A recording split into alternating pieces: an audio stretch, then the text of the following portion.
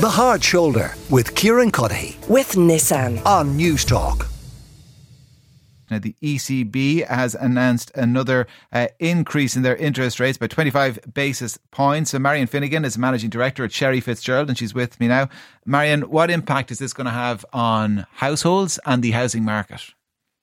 Well, in the first instance, it makes obviously mortgages more expensive, and we've seen that occurring over the last, this will be the 10th increase in a little over a year now, when rates started going up in June of last year, and they're now coming in at 4.5%.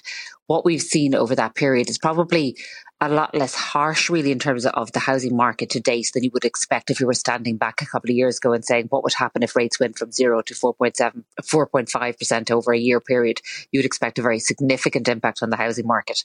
It has obviously hurt homeowners' pockets and their ability to afford, but what it has done in terms of the housing sector is really just slow down the pace of price inflation. So in the 12 months to June of last year, house prices were rising by somewhere between 8 or 9% a year. That's now slowed down to about 2 or 3% a year. And we'd expect that trend line of lower price inflation to persist. Is there any indication it has slowed down the rate of delivery of homes? Well, there's so many factors at play here in terms of home delivery. We did see a slowdown in the commencement data in the early part of this year, and now it has improved.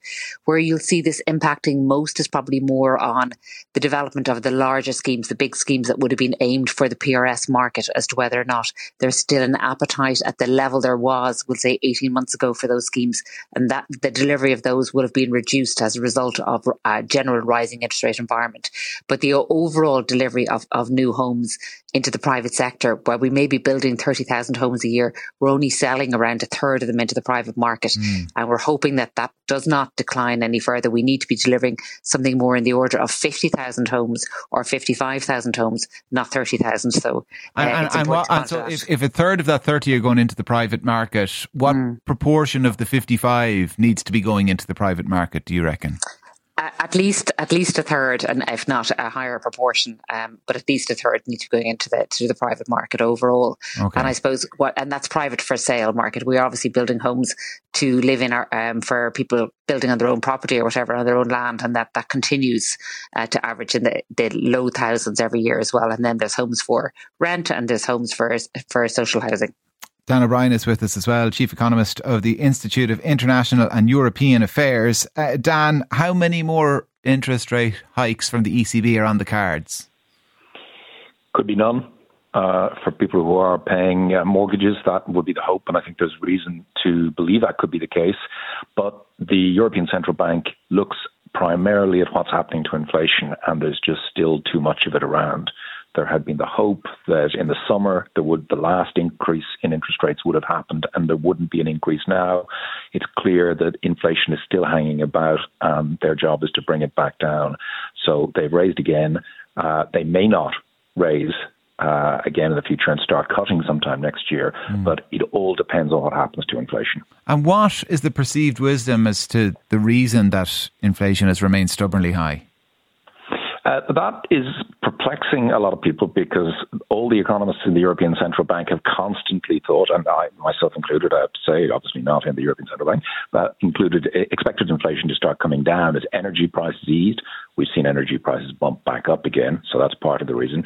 Food inflation was coming down, expected that to feed into wider inflation more positively, in other words, bring it down. Hasn't happened as much as people had hoped for. And then inflation has sort of, because people have had their purchasing power eroded, there's been greater pressure for increased pay, and that then feeds through. So services inflation, so the price of your services, from everything from your restaurants and your solicitor, in Ireland now is running at a 40-year high.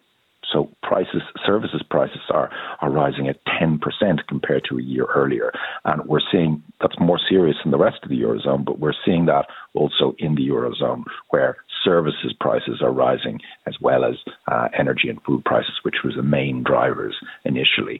So because that inflation is not coming down as fast as expected, the European Central Bank is very worried that its credibility will be damaged. It didn't do enough early on. And they want to make sure they're not accused of not doing enough again. Can you do too much, though? Yes, absolutely. There are many people out there who feel that the European economy is it's come through the last year really well. It's bigger than it was this time last year, which has surprised many people. But there are some indications that it's weakening again, and that in fact the European Central Bank has put its foot on the brake too hard, and that will tip the European economy into a recession, and then we'll have recessions cause inflation to fall, or even overall prices to fall, which is deflation. So there are concerns that it's gone too far. So it's a really difficult balancing act in fairness to them. The economics profession is hasn't had a good record recently in predicting what inflation would do, and the people who have to actually make decisions about that, the central bankers, are having a difficult time with it. So Germany slipping into recession, is that being presented as evidence of too much medicine or too forceful a pressing of the brakes, or are there specific issues reasons that's happening for? There are definitely specific issues. Germany has a much bigger industrial base relative to the rest of its economy than most other countries. That has been affected by China in particular. China, it sells a lot of stuff to China, and that has been affected by weaker growth in China. Plus, it was very dependent on Russian gas. That's where a lot of the industrial energy came from. So it is hit particularly hard with the increases in energy prices. So Germany has had sort of specific shocks that have been worse than most other countries.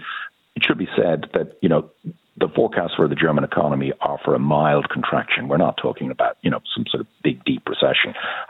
So I wouldn't overstate it, but the German economy is a kind of more specific thing due to other factors rather than the braking effect of higher interest rates by the central bank. At the same time, I mean, it's an important economy, obviously, in the European context. So what is happening there, even though the circumstances are not kind of repeatable in other parts of Europe, it I assume, will form part of the consideration as to what the ECB does next. That you've got, parts of the Eurozone that are booming and the biggest economy in the Eurozone in recession.